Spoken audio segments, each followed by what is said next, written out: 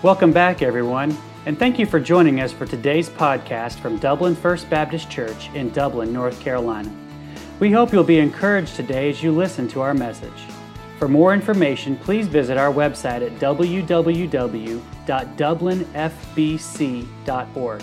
That's www.dublinfbc.org. Now let's join the congregation of Dublin First Baptist as we listen to the preaching of God's Word.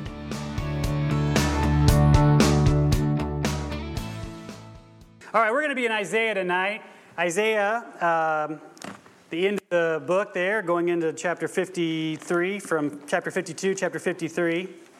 If you'll go there quickly, Isaiah 52. And if there's any up here that want one or need one, certainly you can get an outline. Like I said, don't be intimidated. I know it's a Wednesday night, and you go, there are 5 points on this paper, and each one has 3 subpoints. So, I know. We'll get through it, though. Don't worry about it. I'm not gonna keep you here. But if I start to get too long, you can just say, let my people go, Pharaoh. And maybe that'll give me a hint. But anyway, but I think it would be really good for us to look at this portion of Scripture. When we get into it here, I think you're going to recognize it very quickly because it is a very familiar portion of Scripture to us. It is what is called a servant song in the Old Testament, a servant song. And there are 4 of these in the book of Isaiah, in the later part of Isaiah. One of the servant songs can be found in Isaiah 42, verses 1 through 9. One of them can be found in Isaiah 49, verses 1 through 6.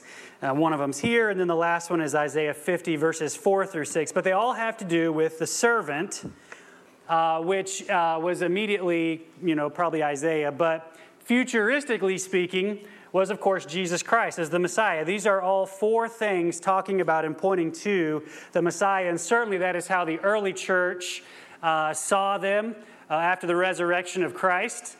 And during the time that the Gospels were being written, many times, especially in the book of Matthew, but we're going to look at a couple of passages in John as well tonight, you will see where, under inspiration of the Holy Spirit, these gospel writers said that this is done because Isaiah the prophet said, whatever. And it was a reference back to some portion of Scripture in Isaiah. So the early church recognized them very quickly as being about Messiah. And it was the way it was interpreted by Jewish people as well until Christ came, because, of course, they rejected Christ as the Messiah, Jesus Christ as the Messiah. And so now many Jews today look at it and say, well, these are just talking about the nation of Israel. But this particular one that we're going to look at tonight, not only is it timely for the week that we're in, being the time between Palm Sunday and Easter Sunday, and many other Christian traditions celebrate different kinds of days of the week, Maundy, Thursday, and some churches do a Good Friday service and that kind of thing. And so there's other days between those two, but this is a very fitting one for us because it is, of the 4 servant songs, the one that points the most to Christ, the one that has the most to do, that is fulfilled in Jesus Christ and in His death and resurrection. And hopefully we'll see that tonight as we go through it. But it's a good one for this week, and I think you'll enjoy as we go through it, or I hope you will anyway. Let's go ahead and read it together, and then we'll pray and jump right in. Verse 13 of chapter 52 says, "Behold, my servant shall deal prudently. He shall be exalted and extolled and be very high. As many were astonished at thee, his visage was so marred more than any man, and his form more than the sons of men. So shall he sprinkle many nations. The kings shall shut their mouths at him. For that which had not been told them shall they see, and that which they had not heard shall they consider. Who hath believed our report? To whom is the arm of the Lord revealed? For he shall grow up before him as a tender plant, and as a root out of a dry ground. He hath no form nor comeliness. And when we shall see him, there is no beauty that we should desire him. He is despised and rejected of men, a man of sorrows, acquainted with grief. And we hid, as it were, our faces from him. He was despised, and we esteemed him not. Surely he hath borne our griefs and carried our sorrows. Yet we did esteem him stricken, smitten of God, and afflicted. But he was wounded for our transgressions. He was bruised for our iniquities. The chastisement of our peace was upon him, and with his stripes we are healed. All we like sheep have gone astray. We've turned every one to his own way, and the Lord hath laid on him the iniquity of us all. He was oppressed, and he was afflicted. He opened not his mouth. He is brought as a lamb to the slaughter, and as a sheep before her shearers is dumb, so he openeth not his mouth. He was taken from prison and from judgment. And who shall declare his generation? For he was cut off out of the land of the living. For the transgression of my people he was stricken, and made his grave with the wicked, and with the rich in his death, because he had done no violence, neither was any deceit in his mouth. Yet it pleased the Lord to bruise him, and he hath put him to grief. When thou shalt make his soul an offering for sin, he shall see his seed. He shall prolong his days. And the pleasure of the Lord shall prosper in his hand. He shall see the travail of his soul, and shall be satisfied. By his knowledge shall my righteous servant justify many, for he shall bear their iniquities. Therefore will I divide him a portion with the great. He shall divide the spoil with the strong, because he hath poured out his soul unto death. And he was numbered with the transgressors, and he bare the sin of many, and made intercession for the transgressors. Let's pray. Father, we ask you tonight just to be with us in these few moments here together, God, and help us to be reminded again of the wonderful and mighty act of Christ, God, and of the sacrifice, the crucifixion, the resurrection, God. And during this time that, God, we would again have a renewed love and a renewed commitment to you, God, because of Jesus Christ and because of the things done for us. In your name we pray. Amen. So we see here in the beginning, there are 5 sections. There are 3 verses per section. Okay, and so that's how we're kind of go through it. Back in verse 13 of the end of chapter 52, we see, first of all, the preeminence of the servant. It begins right away with a description of who the servant will be. My servant shall deal prudently. He'll be exalted and extolled. And that's a very important thing there. Prudent, he will be righteous. He will deal wisely and righteously with his people. And the exalted and the extolled is important, because it is exactly the same 2 words that if you were to go back in Hebrew to Isaiah chapter 6 and verse number 1, where it says that Isaiah saw God high and lifted up, those words there are exalted and extolled here in verse 13. And so right off the bat, we see that the servant is made the same as God. It is God, the servant. And Jesus Christ, being 100% God, 100% man, is the one that is spoken of here. It is not the nation of Israel. It is, in fact, the Messiah. And that is a very important point. Isaiah 6:1 says that, in the year that King Uzziah died, I saw also the Lord sitting upon a throne, high and lifted up. And that is exalted and extolled. And so the servant is God. It is not the nation of Israel. And that is who the Messiah is. We see in the next verse a description of the suffering, a description of what's going on. And this, of course, in verse 14 has to do with an observer of the crucifixion after the fact. A person who was looking on and seeing what's going on there, that his visage was marred. His form was more marred than the sons of men. This is a physical appearance of Christ during the crucifixion. This is another clue that's pointing us to that awful day. Psalm 22:14, I am poured out like water, and all my bones are out of joint. My heart is like wax, it is melted in the midst of my bowels. And then Psalm 22:17, I may tell all my bones, they look and stare upon me. That psalm is a messianic psalm that Pastor Jason took us through many months back. But it points to this as well, reminding us that Christ experienced incredible suffering on the cross. That when that cross was lifted up and dropped into the hole that held it in place, his body would have lurched forward and his shoulders would have come out of joint. And that because of the beating he ensued with the cat o' nine tails, the whip, that his body would literally be torn open. It's very possible that you could literally see bones poking through where he had been ripped open by the whip.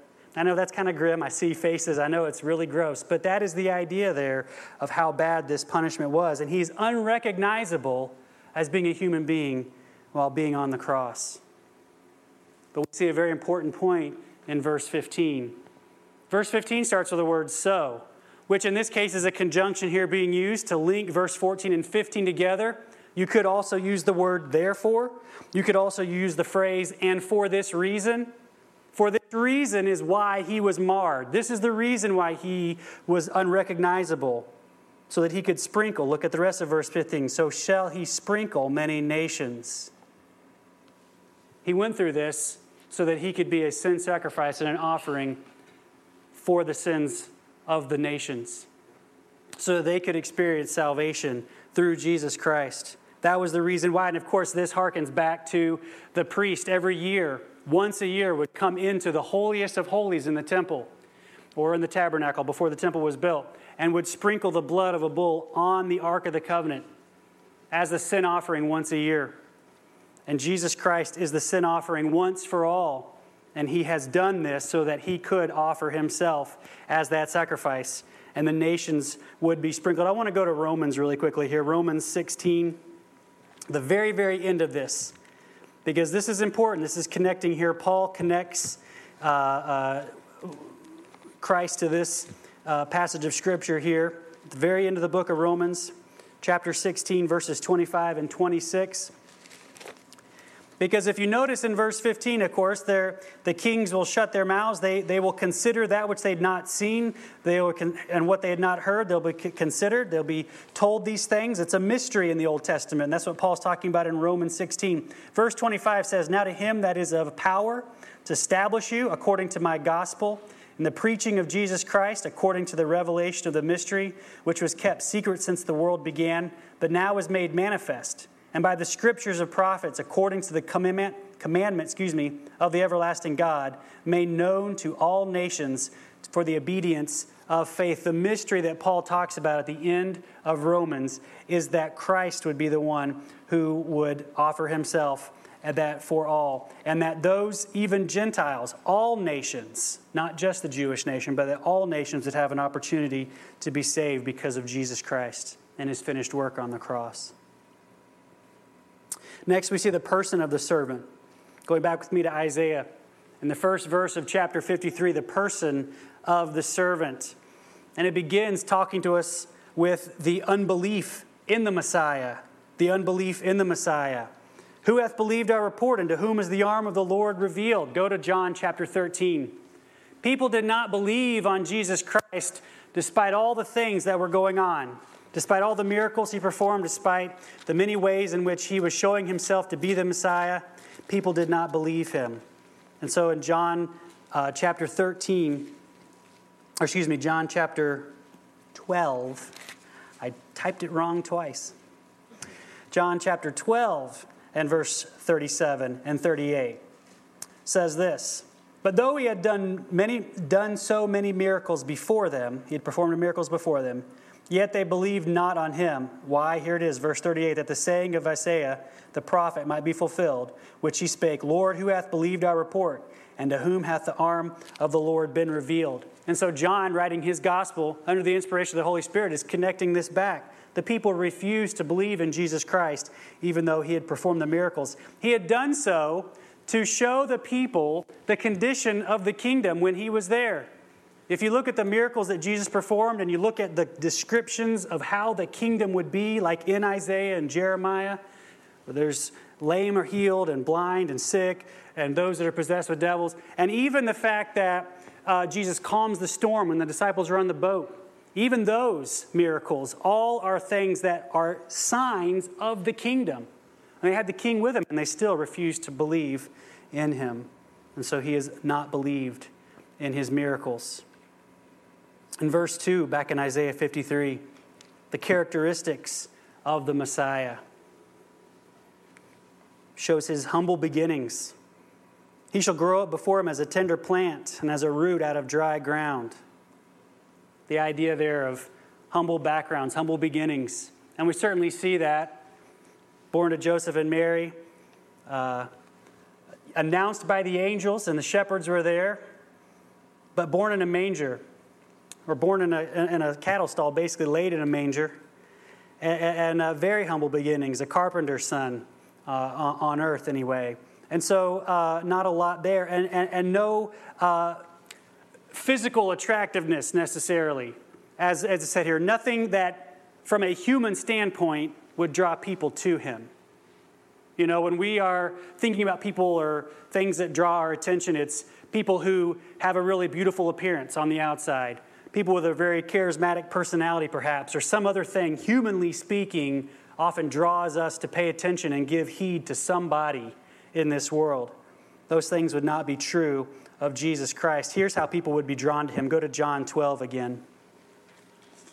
John chapter 12. Here's how people would be drawn to him. In verse 32 and 33. And Jesus says this, "And I, if I be lifted up from the earth, will draw all men unto me." This he said, signifying what death he should die. And it's through his death and through crucifixion, through the Holy Spirit, that people would be drawn to him, but not because of any physical appearance or any kind of charismatic thing there that we, from a human standpoint, would say, I'm going to pay attention to that person. In verse 3 of Isaiah 53, we also see his rejection. He's despised and rejected of men, acquainted with grief.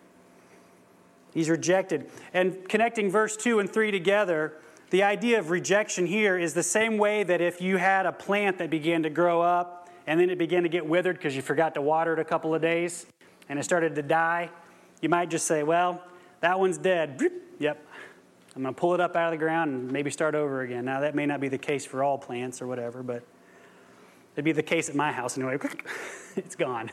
Let's start over. But that's the idea of being rejected. No more thought about rejecting Jesus Christ than rejecting, a withered up plant. No more thought was given to that to rejecting Jesus Christ than to pulling something out of the ground that was dead. The leaders rejected. And I'll give you this reference, John 7:52. But here we see one of the divisions in the book of John where the religious leaders were arguing about whether Jesus was truly from God, whether he was truly a prophet.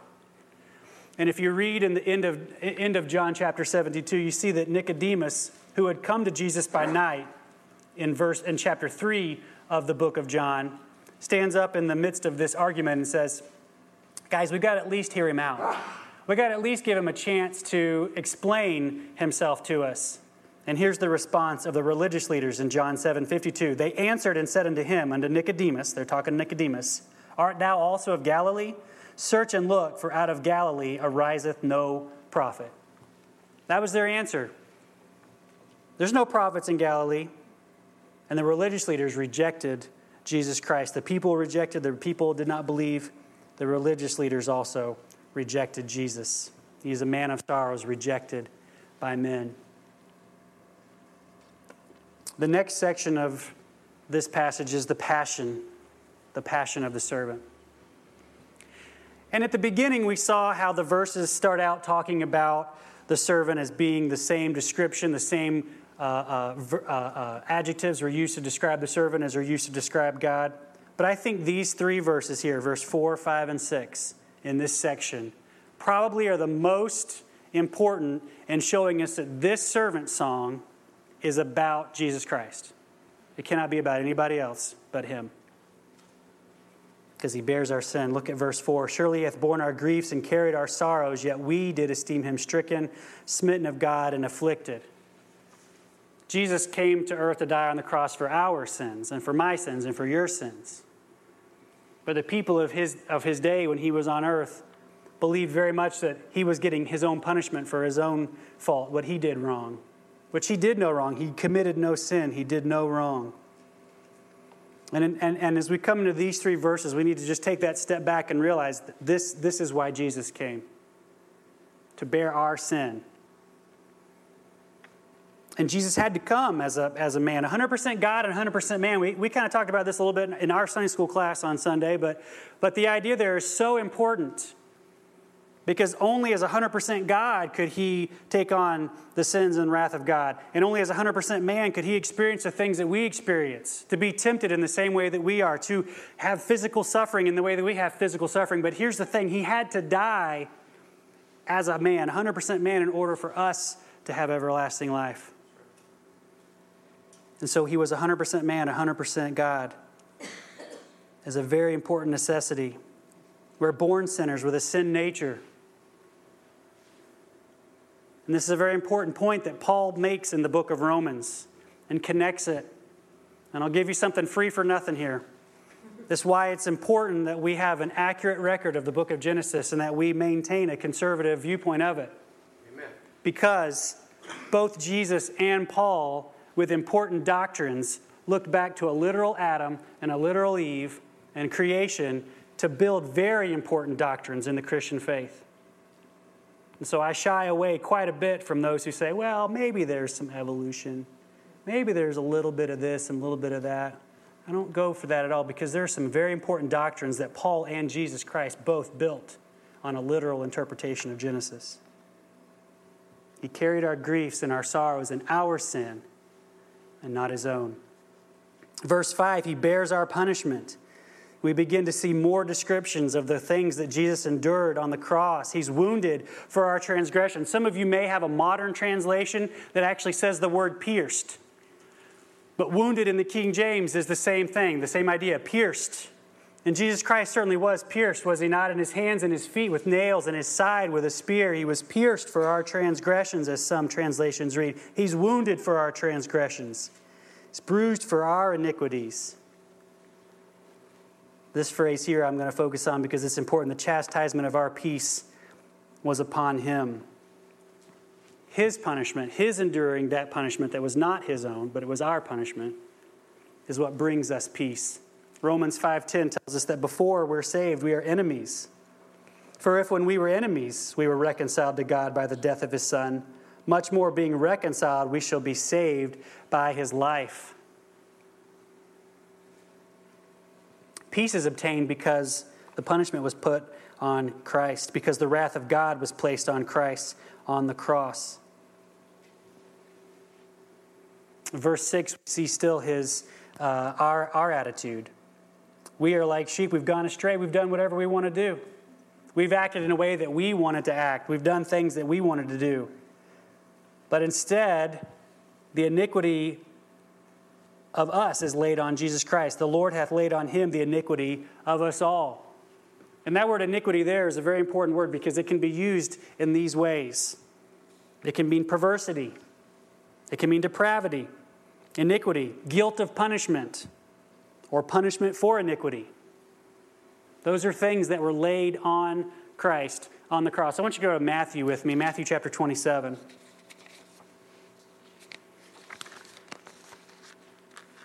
God laid our depravity and our punishment of sin on Jesus Christ. Matthew chapter 27. Some of you are here and remember that, and we're still grateful for it. We had the opportunity in 2019 to go to the Sing conference, Keith and Chris and Getty. And I heard John MacArthur speak on this passage, and he said a thing that I had never thought of before, but I cannot forget it since. In Matthew 27, verses 45 and 46, it says, Now from the 6th hour, Jesus on the cross, now from the 6th hour, there was darkness over all the land until the 9th hour. And about the 9th hour, Jesus cried out with a loud voice, saying, Eli, Eli, lama sabachthani? That is to say, my God, why hast thou forsaken me? And this is the point that he made. What was going on in the 3 hours of darkness? What was going on? Took on the sin. God was putting his wrath and punishment that we deserved on Christ. That's what's going on in those 3 hours. And he could endure that because of 100% God and 100% man. And that is why these verses, I think of all the verses in this servant song, indicate to us that this is about Jesus Christ. This fulfilled in him. And that is why he came. Going back with me to Isaiah 53 now. The next set of 3 verses, 7, 8, and 9, show us the passivity of the servant and the way in which he responded to those who accused him.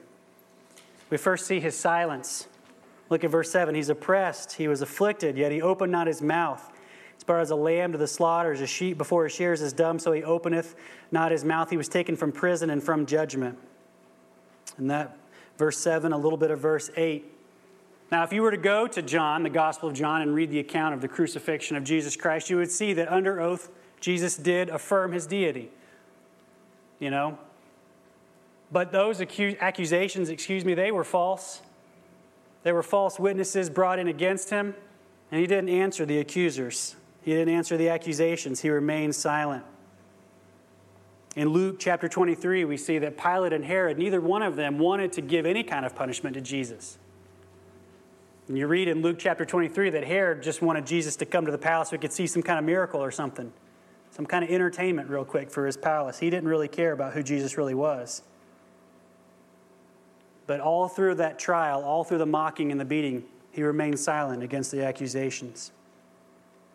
And then looking at verse 8 some more, we begin to see for the first time that these sufferings, these wounds, these piercings would eventually lead to his death. This is the first time that death is specifically mentioned here.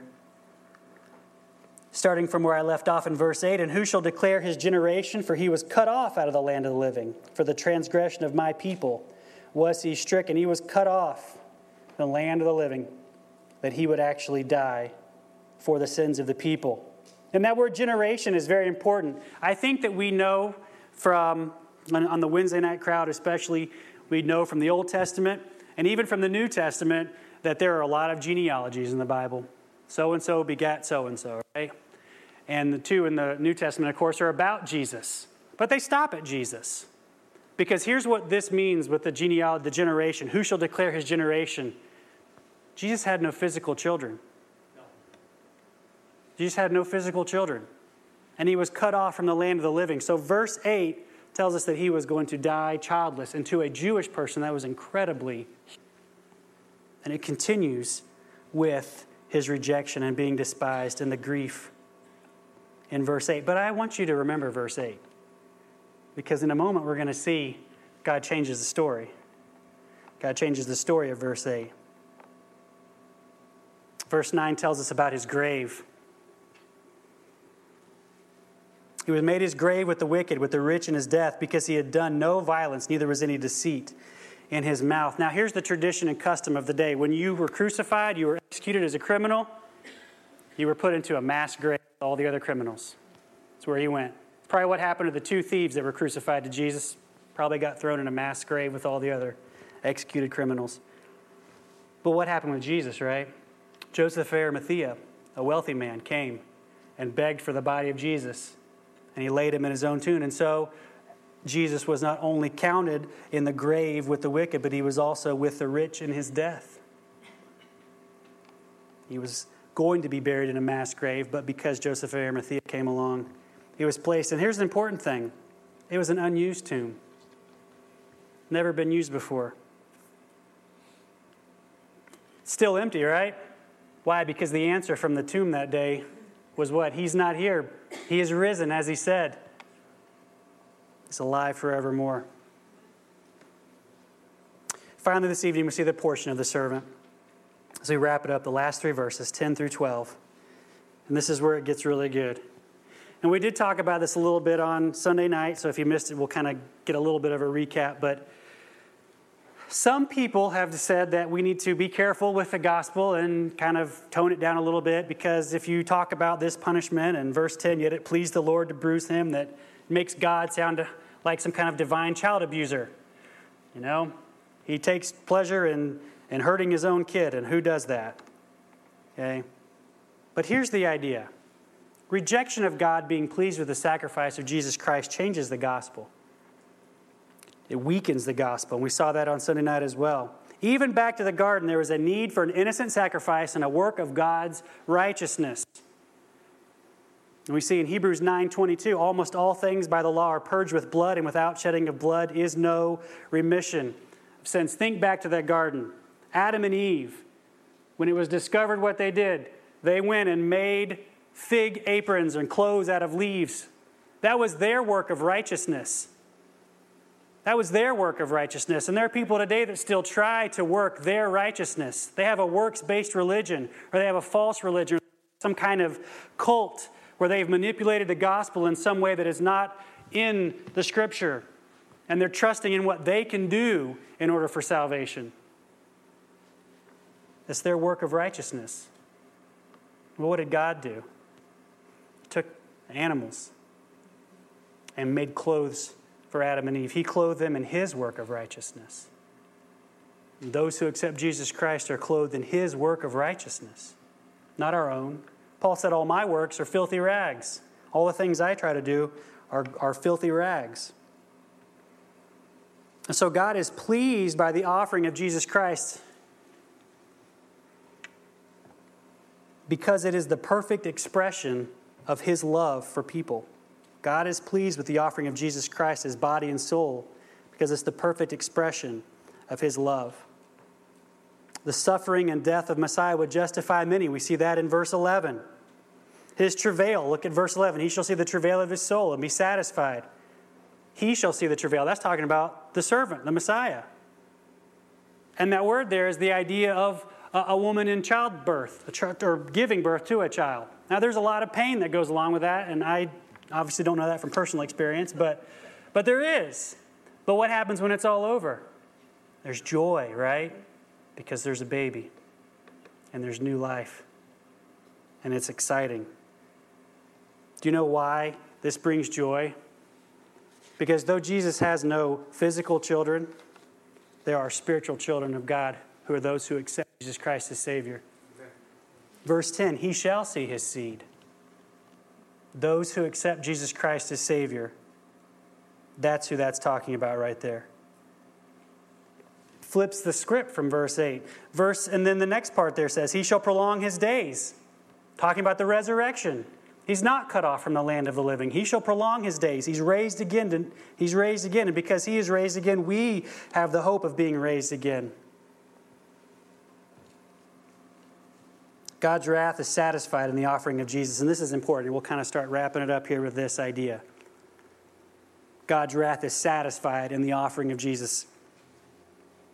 We've already talked about how before we're saved, we are the enemies of God. The wrath of God abides on those who are unsaved.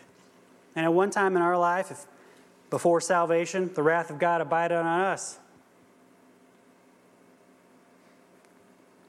And God's wrath abides on all people in their sin. But those who come under the shadow of the cross, we sang about it tonight. The name of our Easter cantata, the Lord willing, is The Shadow of the Cross. There's a song in the thing called The Shadow of the Cross. And those that fall under the shadow of the cross, they don't have the wrath of God abiding on them anymore because they're saved, because Jesus Christ took the wrath for them on the cross. Amen. And they are saved. They are forgiven of their sins and redeemed and reconciled back to God. But those who reject him still have the wrath on him. God is satisfied in this offering because it pleased God, because it justifies many. And now we see the position of the servant. Go to Philippians 2, 9 through 11. Jesus is exalted because of his obedience. Isaiah said, or the book of Isaiah says, therefore will I divide him a portion with the great. He shall divide the spoil with the strong, because he poured his soul out to death. Philippians 2:9 tells us the position of Jesus Christ now in heaven. Philippians 2:9, let me get there myself. Wherefore God also hath highly exalted him and given him a name which is above every name, that at the name of Jesus every knee should bow, of things in heaven and things in earth and things under the earth, that every tongue should confess that Jesus Christ is Lord, to the glory of God the Father. Jesus Christ's obedience, he is exalted because of his obedience, and he is high and lifted up. He is in the right hand of the Father.